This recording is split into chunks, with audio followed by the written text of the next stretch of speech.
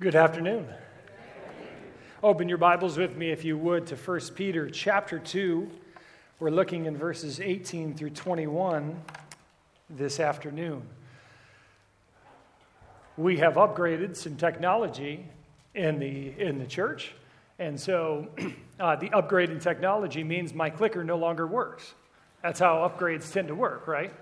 And we'll get that figured out in a following week. But this week I'll have to indicate when to switch the slides, and we also don't have a screen back there. All right. All the upgrades. All right. No, I am grateful as movements are making it. It's a wonderful blessing. Let me also mention today that just this last week I was in Denver, Colorado with Brian Murawski. Some of you know him from what I understand. And so there is a conference, the Evangelical Theological Society Conference, and I was just reminded of God's good sovereignty. It was multiple years ago that I saw Brian sitting across the way in the airport going to this same conference, so obviously a few years back. And as I saw him across the way, I said, I think he might be going to the same conference as I am. I saw him in the hallway at the conference. We struck up a conversation, struck up a friendship, and in God's good sovereignty, that's what's led me to be here this afternoon with you, because otherwise I probably wouldn't have gotten to know him. I wouldn't have been able to come to this, and so I'm just thankful for God's work in that way. I do want to pass on to you greetings from Pastor Brian. We had a couple of lunches together, and I can assure you that he is in prayer for you as you continue along. He's grateful to hear the good word of what's happening here, and I've enjoyed being with him. Now, we're dealing with a passage in 1 Peter chapter 2. We're actually getting into the section that I might call the controversial section. Why is it controversial? Well, you'll notice when I read the passage. But even after we read this passage, we're going to go from talking about slavery, which is the topic today, and then we're going to start talking about marriage and the relationship of males and females in marriage. And we get into some things that maybe we'll put it this way, are countercultural. And we're going to begin even that this morning, or this afternoon. So let's begin reading the passage here in chapter 2, verse 18. Here's what Peter says, "Servants, be subject to your masters with all respect, not only to the good and gentle, but also to the unjust. For this is a gracious thing. When mindful of God, one endures sorrows while suffering unjustly.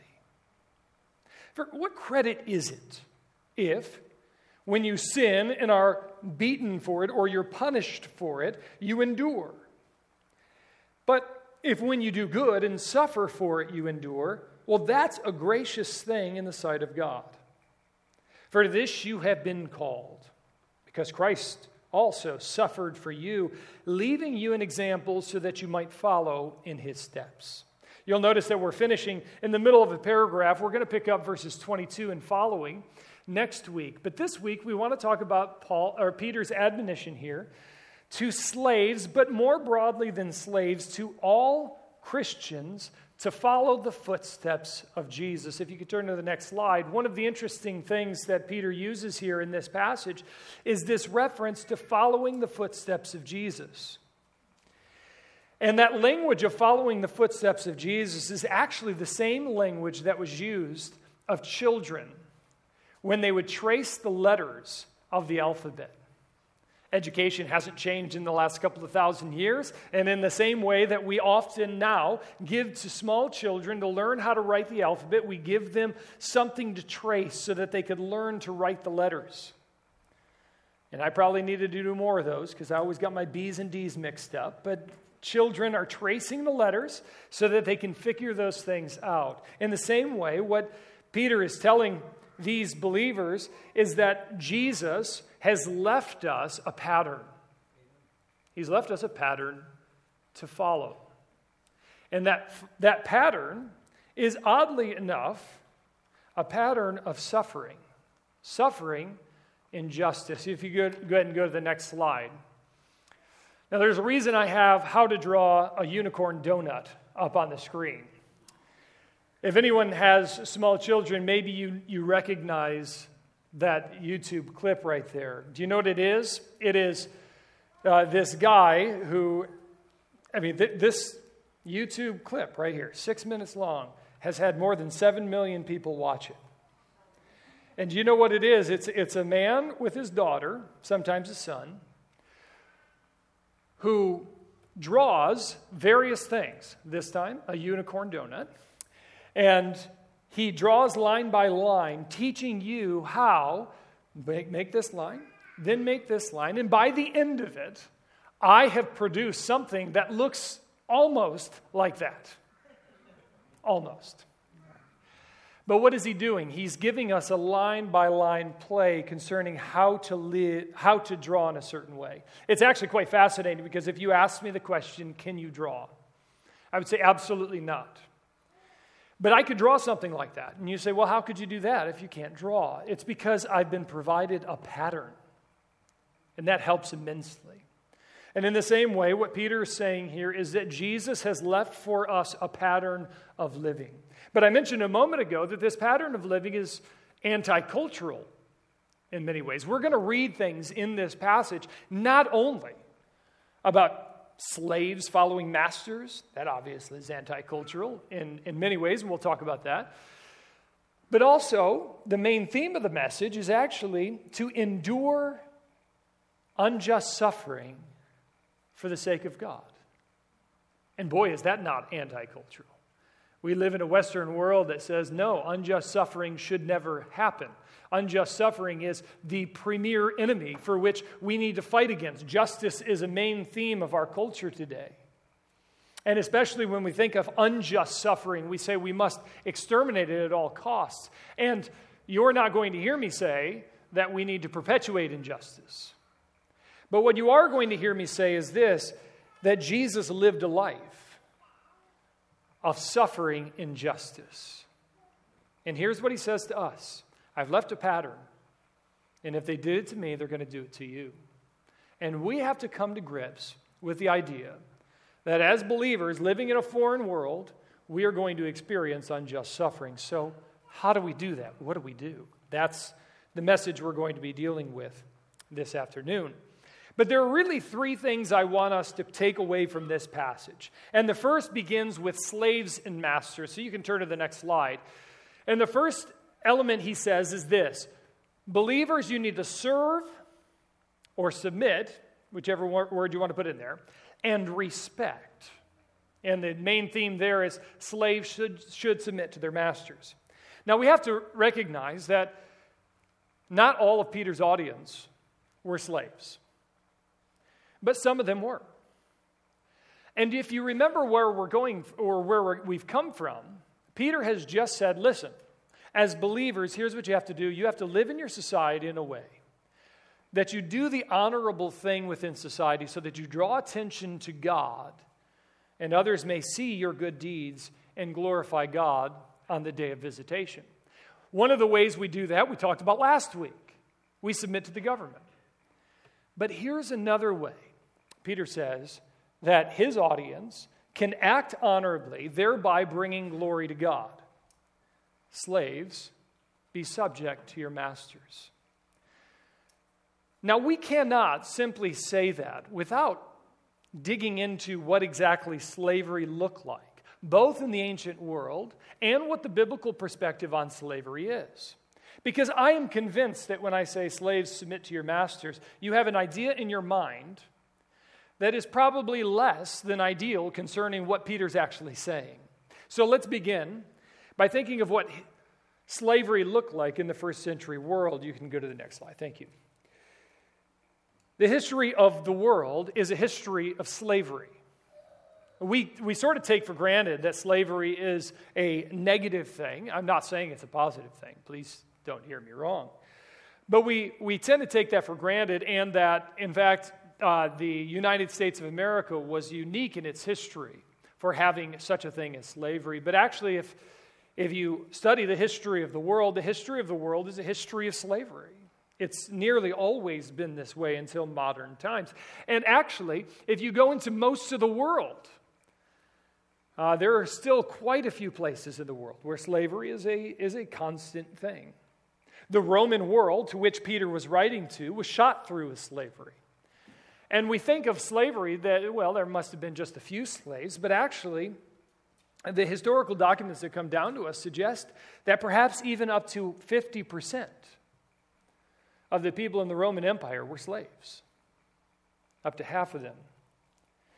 And we get in mind that slavery was always something that anyone would seek to escape, get away from. But one of the things we have to understand about Roman slavery is sometimes your position as a slave was more to be desired than your position not as a slave. If you were a slave within Caesar's household, you actually had a very good life. Now, you didn't have freedom. I'll grant you that. But you were fed well. You had a roof over your head. You had access to doctors and other things. In fact, even in this passage, I want you to notice that Peter suggests that there are different types of masters. There are some who are evil. He talks about those. Who are crooked. We'll talk about that in just a moment. But then he suggests that we ought to obey masters even if they're good. So then there are some good masters. Again, that's hard for us to understand because of our conception of what slavery looked like in our culture. I think we also have to understand that slavery in most of the world has been a system intricately weaved into both the social as well as the economic situation, such that abolition of slavery in the Roman world was both unthinkable and to some degree impractical. Well, how did you become a slave in the Roman world? Well, you could be born to a slave and then you would be a slave. You could be conquered by another military, and there were really two options if you were conquered. Would you like to die, or would you like to be a slave? And many chose to become slaves. The third and the interesting one is if you got into debt. You imagine today you get into debt, and you've got Chapter 7 bankruptcy. And you have various ways of getting out. In the ancient world, if you fell into debt and you couldn't pay, well, you did have something valuable, and that was your time. And so you sold yourself into slavery. Or you could sell someone else into slavery, whether that is a child or a brother. We saw that, recall, with the brothers of Joseph. And so this was the way in which people became slaves in the ancient world. And I think the important reason why we need to think about that is because that differs from the form of slavery that we know as chattel slavery in the United States. Chattel slavery was based primarily on skin color. Not so much being born to another nation, being conquered, not being sold into it, but is based primarily on skin color. And further, the majority source of those slaves was the slave trade, which in fact was human theft, something that Scripture definitively says is problematic. So what exactly is the Scripture's position on slavery? We're reading a passage in which Peter says, obey your masters. So why would Peter say such a thing? Well, if you're familiar with your Old Testament, you know that slavery happened throughout the Old Testament. In fact, even the book of the law of the Old Testament legislates what Israel as a nation is supposed to do with this group of things, or with slavery. Of course, the Old Testament legislated slavery, but it never mandated it. In the Old Testament, the slaves would be because of fiscal reasons, military reasons, and interestingly enough, choice. If we look in Deuteronomy, there's actually a law that says if you would like to make yourself connected to this master for life, here's the way in which you do that. And of course, that they did that suggested that people wanted to do that. And I think, again, this suggests to us that slavery in the ancient world was not equated with the chattel form of slavery that we had here in the United States. In the scriptural presentation of it, the year of Jubilee would release all of the Jewish slaves so that there would no longer be slavery among the people. Every 6 years, in fact, if you took a Jewish slave, somebody sells himself into slavery, they could actually only sell themselves for 6 years. In the 7th year, they would be freed. I do want to note, in Deuteronomy 24:7, Scripture explicitly prohibits kidnapping for enslavement. And this, again, is the very basis for chattel slavery, the form of slavery we saw in the United States of America. Well, that's the Old Testament. What does the New Testament say? Well, I think there are a lot of people who think that what the New Testament should have called for was the total abolition of slavery. That the New Testament should have said slavery is an evil practice that needs to be ended now. But the New Testament never does that. It obviously nowhere defends the practice, but it never calls for its abolition either. Passages like the one we're reading today is not endorsing slavery. It is accepting the world the way it is and asking how believers who live in the midst of that world, particularly believers who have no power over that world, how should they live? Sometimes I think we look critically at the New Testament because we realize that we have some legislative power in our world today. But most believers, nearly every believer in the New Testament, because of the way the Roman government worked, had no power at all. So it wasn't a matter of how should we change the government. It's simply how do we live in light of the government, in light of what it looks like. Now, I will say there is one time in which slavery is explicitly spoken of in the Scriptures in a more developed manner, and that is the book of Philemon. And you'll recall Onesimus was a runaway slave. He runs away from Philemon, runs into Paul. In God's good providence, we're not exactly sure how it all takes place. Perhaps he runs to Paul because he knew Paul. Perhaps he's running away and he runs into Paul. We don't quite know. All we know is that Paul meets Onesimus. Onesimus is gloriously converted. He goes back to Philemon, and Paul writes a letter to Philemon. And I think if you read between the lines, what Paul essentially says is it right for you as a brother of this man to own him? I do think that Paul is suggestively indicating that there is something contradictory between the image of God related in this way between brothers. But again, Paul is not calling for the elimination of this. It was unthinkable in that day, and they didn't have power to do so. I would say that the New Testament is actually the very foundation for why slavery was eventually eliminated, particularly chattel slavery in the United States or in Great Britain. Why is it that people rose up and said, this is not right? It was because there was a recognition that these men and women were made in the image of God, and that the way they were being treated was inhumane. They were not being treated as God's very image. And so if you study the history of abolition, what you will find is Christian after Christian fighting against unchristian ways of activity. So I would say this: it's not surprising that it was the Christian influence, especially in combination with major social changes, that brought about the end to slavery. But let's jump back to Peter here. Because Peter, again, he's in a situation in which some of his congregation, some of the congregation there in Asia Minor, they're slaves. What are they going to do? And Peter says to them, here's what you have to do. I'm not supporting the system. I don't think Peter's saying he supports the system. In fact, I would even say this, that there are certain things that are legislated in Scripture that are against God's will. But God legislates them because of the hardness of men's hearts. Do you remember Mark chapter 10?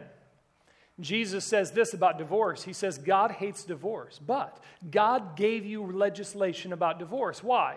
If God hates it, then shouldn't he just say, never ever do it? That's something that can never happen.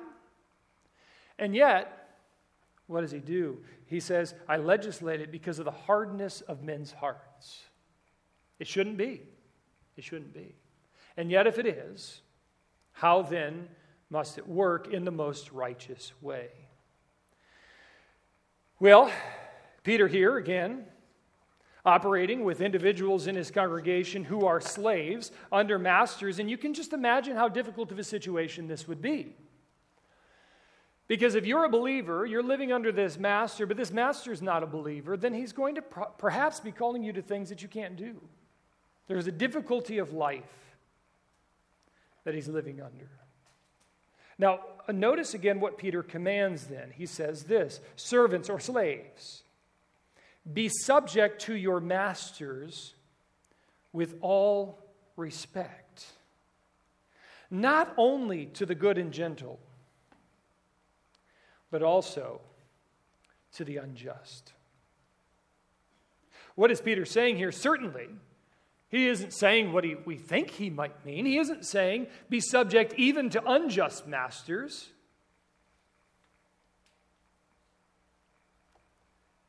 In fact, he tells us not only to do that, but to treat them with respect. Now you'll notice I have crooked masters. The word here about these masters, these unjust masters, is literally the word for crooked. They're crooked. They're supposed to be straight. They're morally crooked. We use the word unjust to refer to that. The Greek word is actually related to the word scoliosis. They're crooked. It's not supposed to be the way they are. And yet, when we run into that situation, what should we do? I think our Western immediate impulse is, well, stand up to them. Make sure you don't experience any injustice. Let me be absolutely clear, this was not a live option for Peter's audience. If they had done such, they could have been killed. Likely would have been killed. And no Roman would have ever cared. No Roman would have ever cared. Now, let us try and understand Peter's command then, within the reference frame in which Peter and his readers are in. First, let us celebrate that we do not live in such a world. In God's good grace, we have, in most situations of unjust treatment, recourse for situations of abuse. And God is not calling us to just simply endure abuse for the sake of enduring abuse. If you are in an abusive situation and you have recourse to get out of it, then I would implore you to get out of it. Scripture is not calling you to simply endure abuse for the sake of enduring abuse. But again, in this ancient Roman world, slaves were possessions. To stand up would have probably led to greater oppression, would have led this master to actually treat them more poorly. So I think Peter gives this command for two reasons. First, I think it would minimize their own difficulty. Respond to your masters, even the unjust ones. Treat them with respect. Obviously, though admittedly, sometimes it may not, most of the time that probably would result in better treatment. Though again, some people are just simply unjust to be unjust. But the second reason, and this is something we can't miss, the second reason we should do this is because this is the means by which we can represent God to a fallen world. Do you not remember what Peter has just said in 2:11 to 12? We are to represent God to a lost world. How do we do that? By acting honorably within the relationships in this world that we have. And he says, so, slaves, you are, according to Roman law, under these masters. And so, respond to them with grace. Respond to them with kindness when they respond back to you with evil. Do you know where Peter is getting this from? He's saying, respond with an otherworldly grace. And he's quoting this basically straight from Jesus. Because do you know what those masters would be in that relationship? they would be their enemies, would they not? And what does Jesus say about our treatment of enemies? When they revile you, revile them back. Is that what Jesus says? When they abuse you, bring the abuse right back to them. Jesus actually says, when your enemies abuse you, bless them. When they treat you poorly, seek as much as you can to treat them well. These slaves in the Roman world had no way of freeing themselves, but they could choose how they were going to respond to the abuse they received. And Peter says, one way of bringing glory to God, perhaps even drawing their master, the persecutor, to faith in Christ, is by being submissive. Again, I think what Peter is saying here, love our enemies. Do you remember Jesus saying, when a Roman asks you to go 1 mile, what should you do? Go with him a second. And you and I, we just read that and we think, well, a mile's not too bad, 2 miles, not too bad. But you have to understand how offensive that is. Somebody's walking along, he's got his Roman pack on, and he says, you're subordinate to me. I don't care what you're doing in life. You take my bag and walk with me for a mile. It's abuse. It's unjust. Shouldn't work that way. And Jesus says, go with him 2 miles. You think maybe that might get him to think? You think that might make him start to wonder about what's different about you than about those who are otherwise, who are bitter the entire time they're walking with him the mile? So, Peter says, if you find yourself in this unenviable position in which you cannot extricate yourself, then respond to your master, do what he asks, and be gracious. Treat him with respect. Now, the question we might ask is this. Well, what exactly are we supposed to do with this? Because here we are. I'm hoping there are no slaves in this room. I can't imagine that to be the case. So how do we take a command like this, be submissive to your master? What are we supposed to do with this? And I think that this passage has some relevance to us. First, Peter's point goes beyond slavery. If you'd go ahead and turn to the next slide, here's a quote by a guy named Brian Morawski. By the way, if you're interested, I think I mentioned when I first came that we were writing a 1 Peter commentary together. It is now out, and this is from that commentary. He says this, Peter's point has more to do with living amid injustice than living amid slavery. And there is plenty of injustice going around. I want you to notice again how Peter indicates this, because yes, he begins with saying, servants, be subject to your masters. But notice what he does in verse 19 and following. He actually steps away from slaves and masters, and he just simply says a principle, and that principle is this. This is a gracious thing, or this is a commendable thing before God. When you are mindful of God, that one endures sorrows while suffering unjustly. I think that's the theme of this passage. You know what the slaves submitting to unjust masters is? It's a intense form of unjust suffering. And so what Peter says is, slaves, you are experiencing unjust suffering. And how are you going to endure and live in the midst of that? But then the rest of you too. What happens if you endure unjust suffering? And here's what he says. It's a commendable thing in God's sight.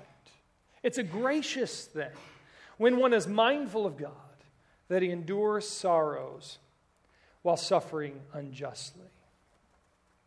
Now, there's a second way in which some have attempted to take this passage, and they've made it in relationship to the workplace. And I can understand the analogy. There are times when I have been in the workplace, and I've looked at the clock, and it was 10 minutes until I went home. I Continued to work for a half hour. I looked up, and it's 5 minutes until I get to go home. Have you been there? Sometimes it feels like you're in slavery to this job. Well, of course, we're not quite in slavery to our jobs, are we? Because I could always quit tomorrow. I could walk away from that job. But I would say there are two analogies that could be at play here. It is possible that there are times where you cannot quit. You're suffering. You can't let go of this job. There's unjust treatment happening. And how then do we experience, how do we respond in the midst of working in a workplace which is unjust, but we cannot extricate ourselves from the situation at the present moment? What do? I think Peter's saying here, our duty then is to submit to the degree that we are able. Obviously, never do anything immoral. Submit to the degree that you are able to the leadership that's above you, and do it with respect, even as you seek the way out of that. I think a second analogy here is that there is an analogy at play here, that when you are at the workplace, we ought to be the sorts of people who respond to those who are above us with genuine respect and with the desire to submit as far as we are able. And so the analogy, I think, does play to our workplace. Christians, you ought to be the best employees that your employer has. You should. And they should say, why is it that this person gets more done than anybody else? Why is it that I know that when my back is turned, they're still doing their job when nobody else is? Why is it that I hear complaints from everybody, but I don't hear complaints from this person? They're just going to get the job done and do the best that they can. And all of that might shine the light of Christ such that you can reflect that person back to God. This is Peter's whole point in the passage. Live among the Gentiles honorably so that when they see your good conduct, they ask the question, why are they acting this way? And this is what I'd have to say at the end of the day with the slavery issue. That master who is unjust knows he's unjust and knows he's treating you unfairly.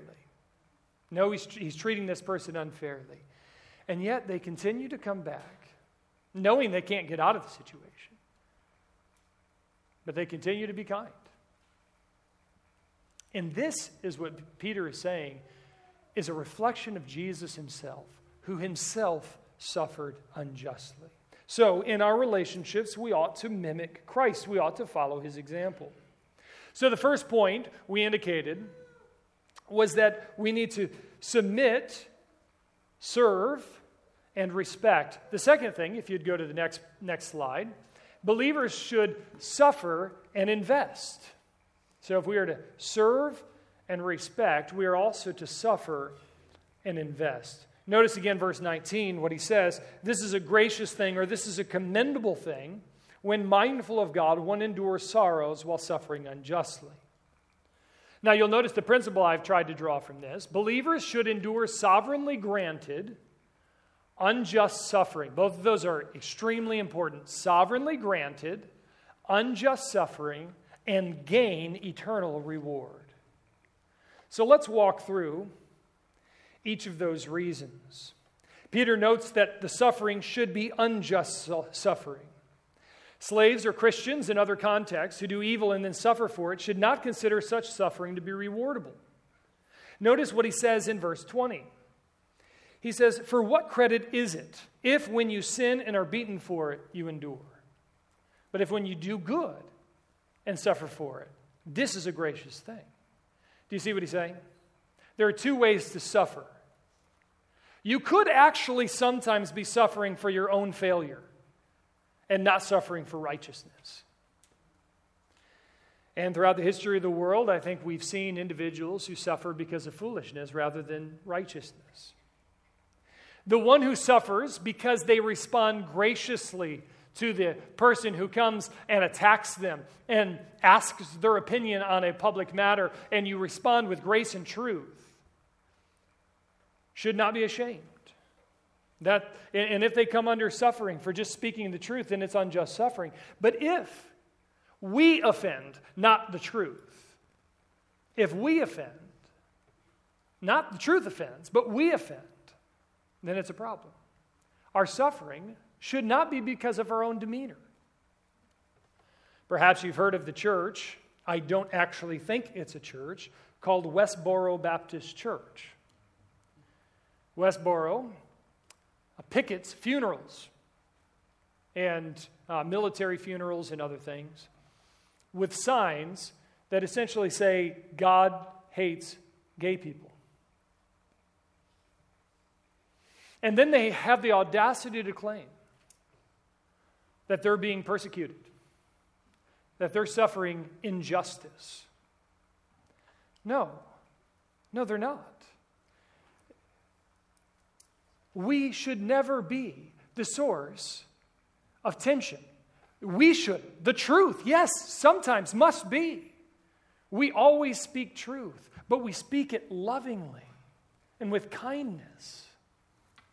And so if we suffer because of our own demeanor, then it is not unjust suffering, it is just suffering. But Peter says our suffering should be unjust. That is, if we are going to give offense, the offense must be through the truth, but not through the way in which we say something.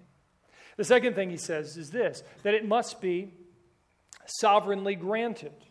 He makes this phrase, you see it there in verse 19. He says, for this is a gracious thing when mindful of God. The actual Greek phrase says this is a gracious thing when, on account of God, one endures sorrows while suffering unjustly. And I think that on account of God means two things. First,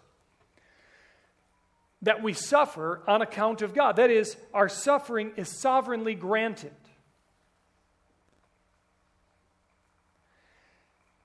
I think we sometimes can get the false idea in our minds that God would never allow us to experience unjust suffering. Oh, God wouldn't allow that in my life. No. God only means the good for me. Forgetting that sometimes the good for us is to follow the footprints of Jesus. And do you know what Jesus experienced? Unjust suffering. In 3:17, Peter says it's better to suffer for doing good, if that should be God's will. And do you know what the point is? Sometimes it is. Sometimes it's God's will for you that you would suffer for doing good. In 4:19, he says, therefore let those who suffer according to God's will entrust their souls to a faithful Creator while doing good. So here they are, doing good, entrusting their soul to God. And what does God allow in their lives? Unjust suffering. We must face this head on. God very well may allow unjust suffering in your life. We'll talk about why in just a few moments. So it is sovereignly granted to us. Indeed, we see in our world today there's all kinds of injustice. Injustice that you did not seek after or someone did not seek after but they experience. There is the injustice of being born to parents who are abusers. Physical abusers, substance abusers. There's the injustice of being married to someone who begins to become an abuser. And again, I'm not in any way saying that you need to stay in that relationship. There are ways in which one can get out of such things. But I'm simply saying that there are times where God does allow individuals to enter into experiences of suffering. We don't like that. We almost think God shouldn't do that. And yet, when we look at the life of Christ, He came to endure unjust suffering. And sometimes it is from His hand that we endure unjust suffering. But there's a second thing that Peter indicates here. When he says mindful of God or on account of God, it means that our suffering derives from our obedience to God. Well, what exactly does that mean? I think sometimes we think that the only sorts of unjust suffering that we're ever going to get positive response for is when we unjustly suffer in regard to something biblical. So we stand up for biblical truth, and therefore we suffer for it, and then there's going to be reward for unjust suffering. But I think what Peter is saying here, because notice he's talking to the slaves. And most of the time, I think these slaves are not simply being abused because of their relationship to Christ. They're simply being abused because of the unfair situation in which they're placed in. And here's what God is saying to them. You are in an unfair situation. You are enduring unjust suffering in this life. And it may have to do with righteousness. Sometimes it probably just has to do with trying to be the right person, and somebody's just being unjust to you. And do you know what I think Peter's saying? When we experience any sort of injustice from which we cannot extract ourselves, then we should expect that we will be rewarded for that experience. God himself will reward us. So let me give you an example. You're a single mother working a job you can't quit because you need the money. Your employer is simply vicious to you because they know it too. They know you can't quit. And so they treat you incredibly unjustly.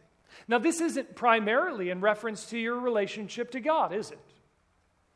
Because they would do this to somebody else who isn't a believer, who is not a believer. And yet, how do you respond? Well, you should be looking for a way out of that, for sure.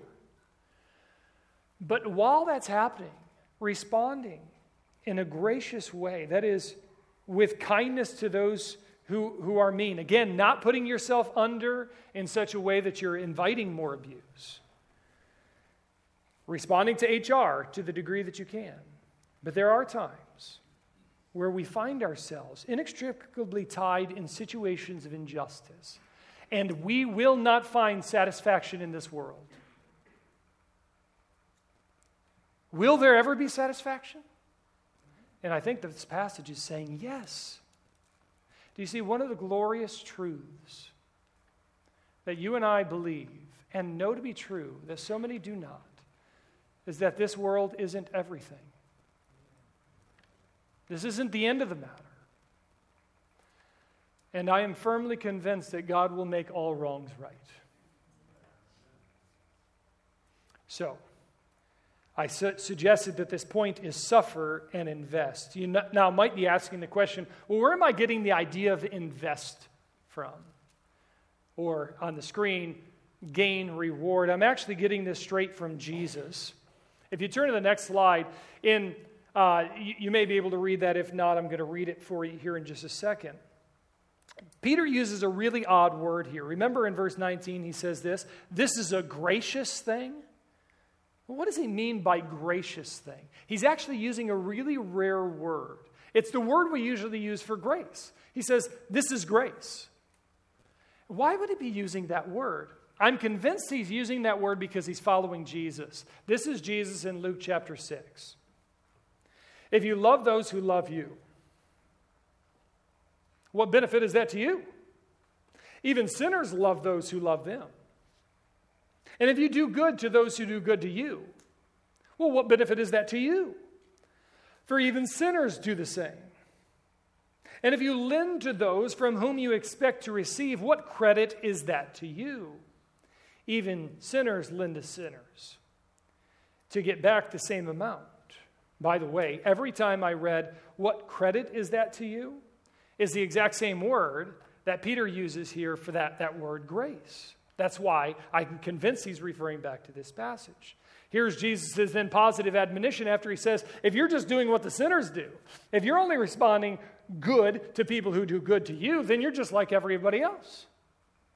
But here's what believers should do. Love your enemies. Now that sounds really good. And we're all thinking, yeah, love your enemies, love your enemies. And then I say, here's a slave whose master treats them unjustly. And Jesus says, love your master. And we say, not that enemy. No, that's too far. Not that kind of enemy. That's the power of this passage. That's who Jesus is saying. People who hate you. people who treat you unjustly. We must love our enemies. And then do what? Do good. Lend, expecting nothing in return.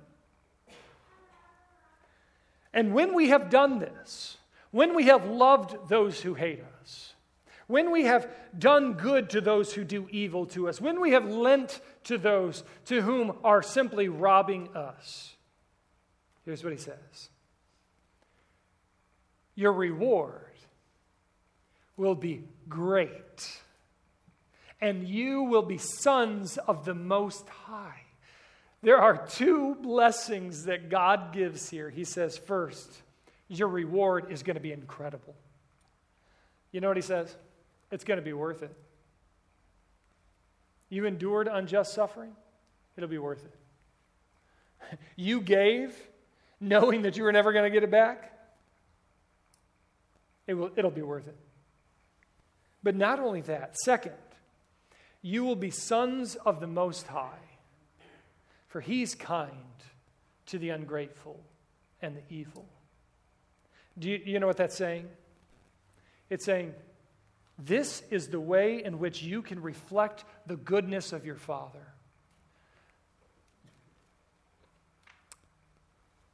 Let's not forget, when did Christ die for us?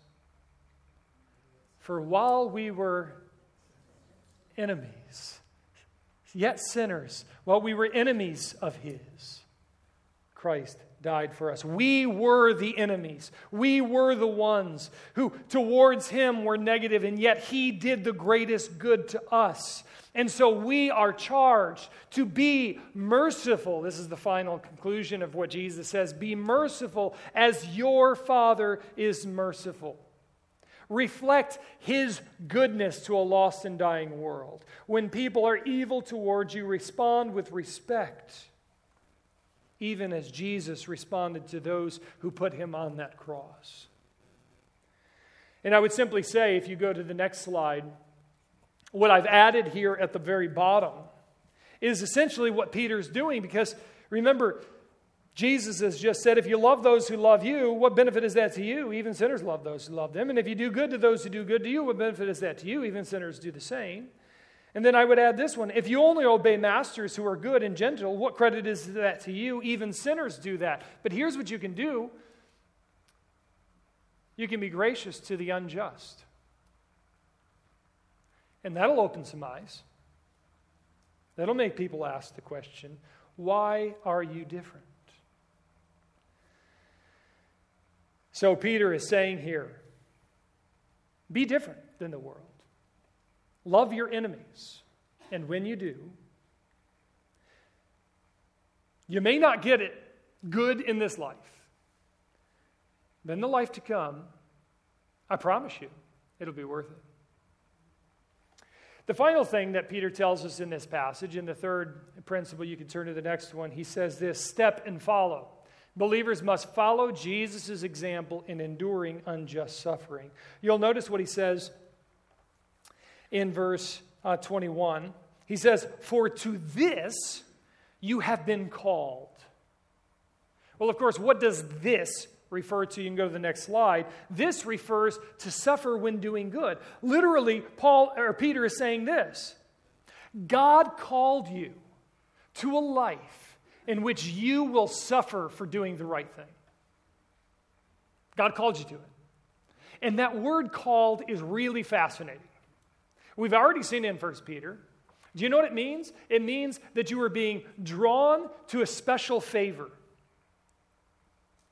And how ironic that sounds. To this special favor you were called, that you would suffer for doing good.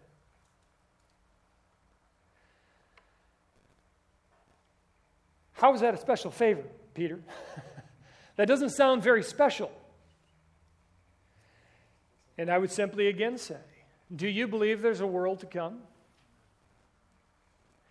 Listen again to Paul's words that I've quoted before from this pulpit, but words that need to deeply resonate within our hearts. Here's what Paul says. It has been granted to us not only to believe in Christ. All right, so first, it's been granted to us to believe in Christ. That's great. What a blessing. It's been granted to us not only to believe in Christ, but also to suffer for him. And we said, no. Say that again, Paul. I understood your first point. I didn't quite understand your second point. How is it a blessing that we've been called to that we might suffer for his name? I mean, just read Paul sometime. Do you know he gloried in his sufferings? He rejoiced. I think as he wrote, I've been beaten this many times, I've been shipwrecked this many times, I think he had a smile on his face. Do you know why? Because he actually believed there's a world to come. And he believed that when he died, when that guillotine took off his head, he looked into the face of his Savior, and his Savior said, I've been waiting for you. Come into the joy that has been prepared for you because of your faithfulness. You too, could I encourage you, because I know that there are some in this room right now who have endured incredible unjust suffering. And maybe today you are inextricably linked in a situation in which you are enduring unjust suffering. Here is what God calls you to. Even in the midst of that unjust suffering, reflect the goodness of God. Be kind to your enemies. Show them who God is by your response. Why then are we called to live in this way? I think that there are two reasons we're called to live this way. One is that we live in a broken world, and unjust suffering simply happens. But the second thing, and the more important thing, is this is the life of Jesus. Jesus lived this way, and so we must follow the steps of Jesus. If we are to ask, how must I live? Jesus left us the pattern. He left us the YouTube clip, if you would, to say, here's what you do in this circumstance. Here's then what you do in the next circumstance. And when we face unjust suffering, what does he say? To the degree that you can't extricate yourself from it, respond with grace, for this is how you reflect your Savior. So what are the implications? How do we live this out? Go to the final screen there. A number of things here. First, unjust suffering is not evidence of God's displeasure. We think so. Sometimes when we get in those circumstances, we say, God, what did I do? And God's answer is, you didn't do anything. Unjust suffering is the lot of believers. Sometimes God leads us into unjust suffering, and because you're in it doesn't mean you've sinned. Second, and this can be hard. This can be really hard. But I think it's what Peter's saying. Thank God for your unjust suffering. Why? Well, he's got a number of reasons. Unjust suffering gives evidence of your relationship to God.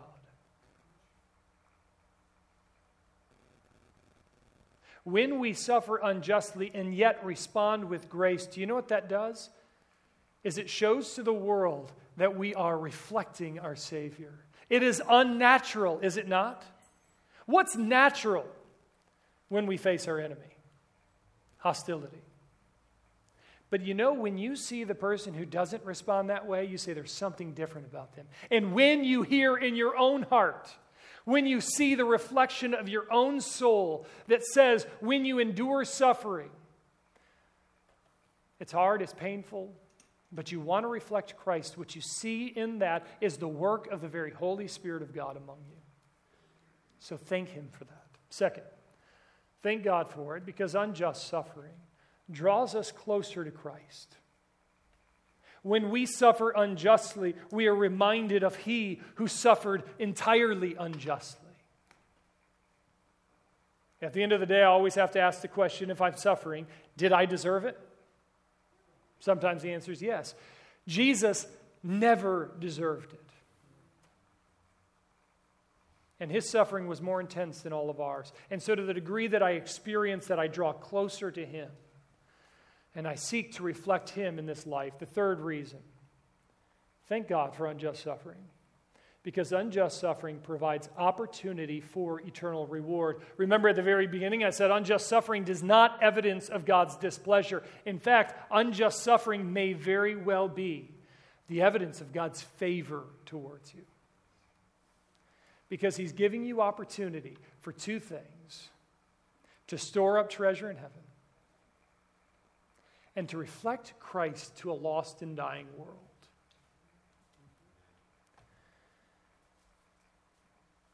Do you know how Jesus won over many of his enemies? He won them over by suffering in their place, by responding to their evil, to their hate with love.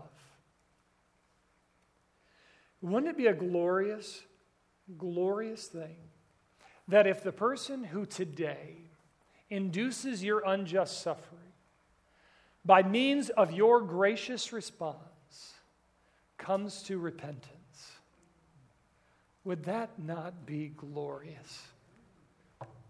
And so, thank God for the unjust suffering because it provides an opportunity for witness.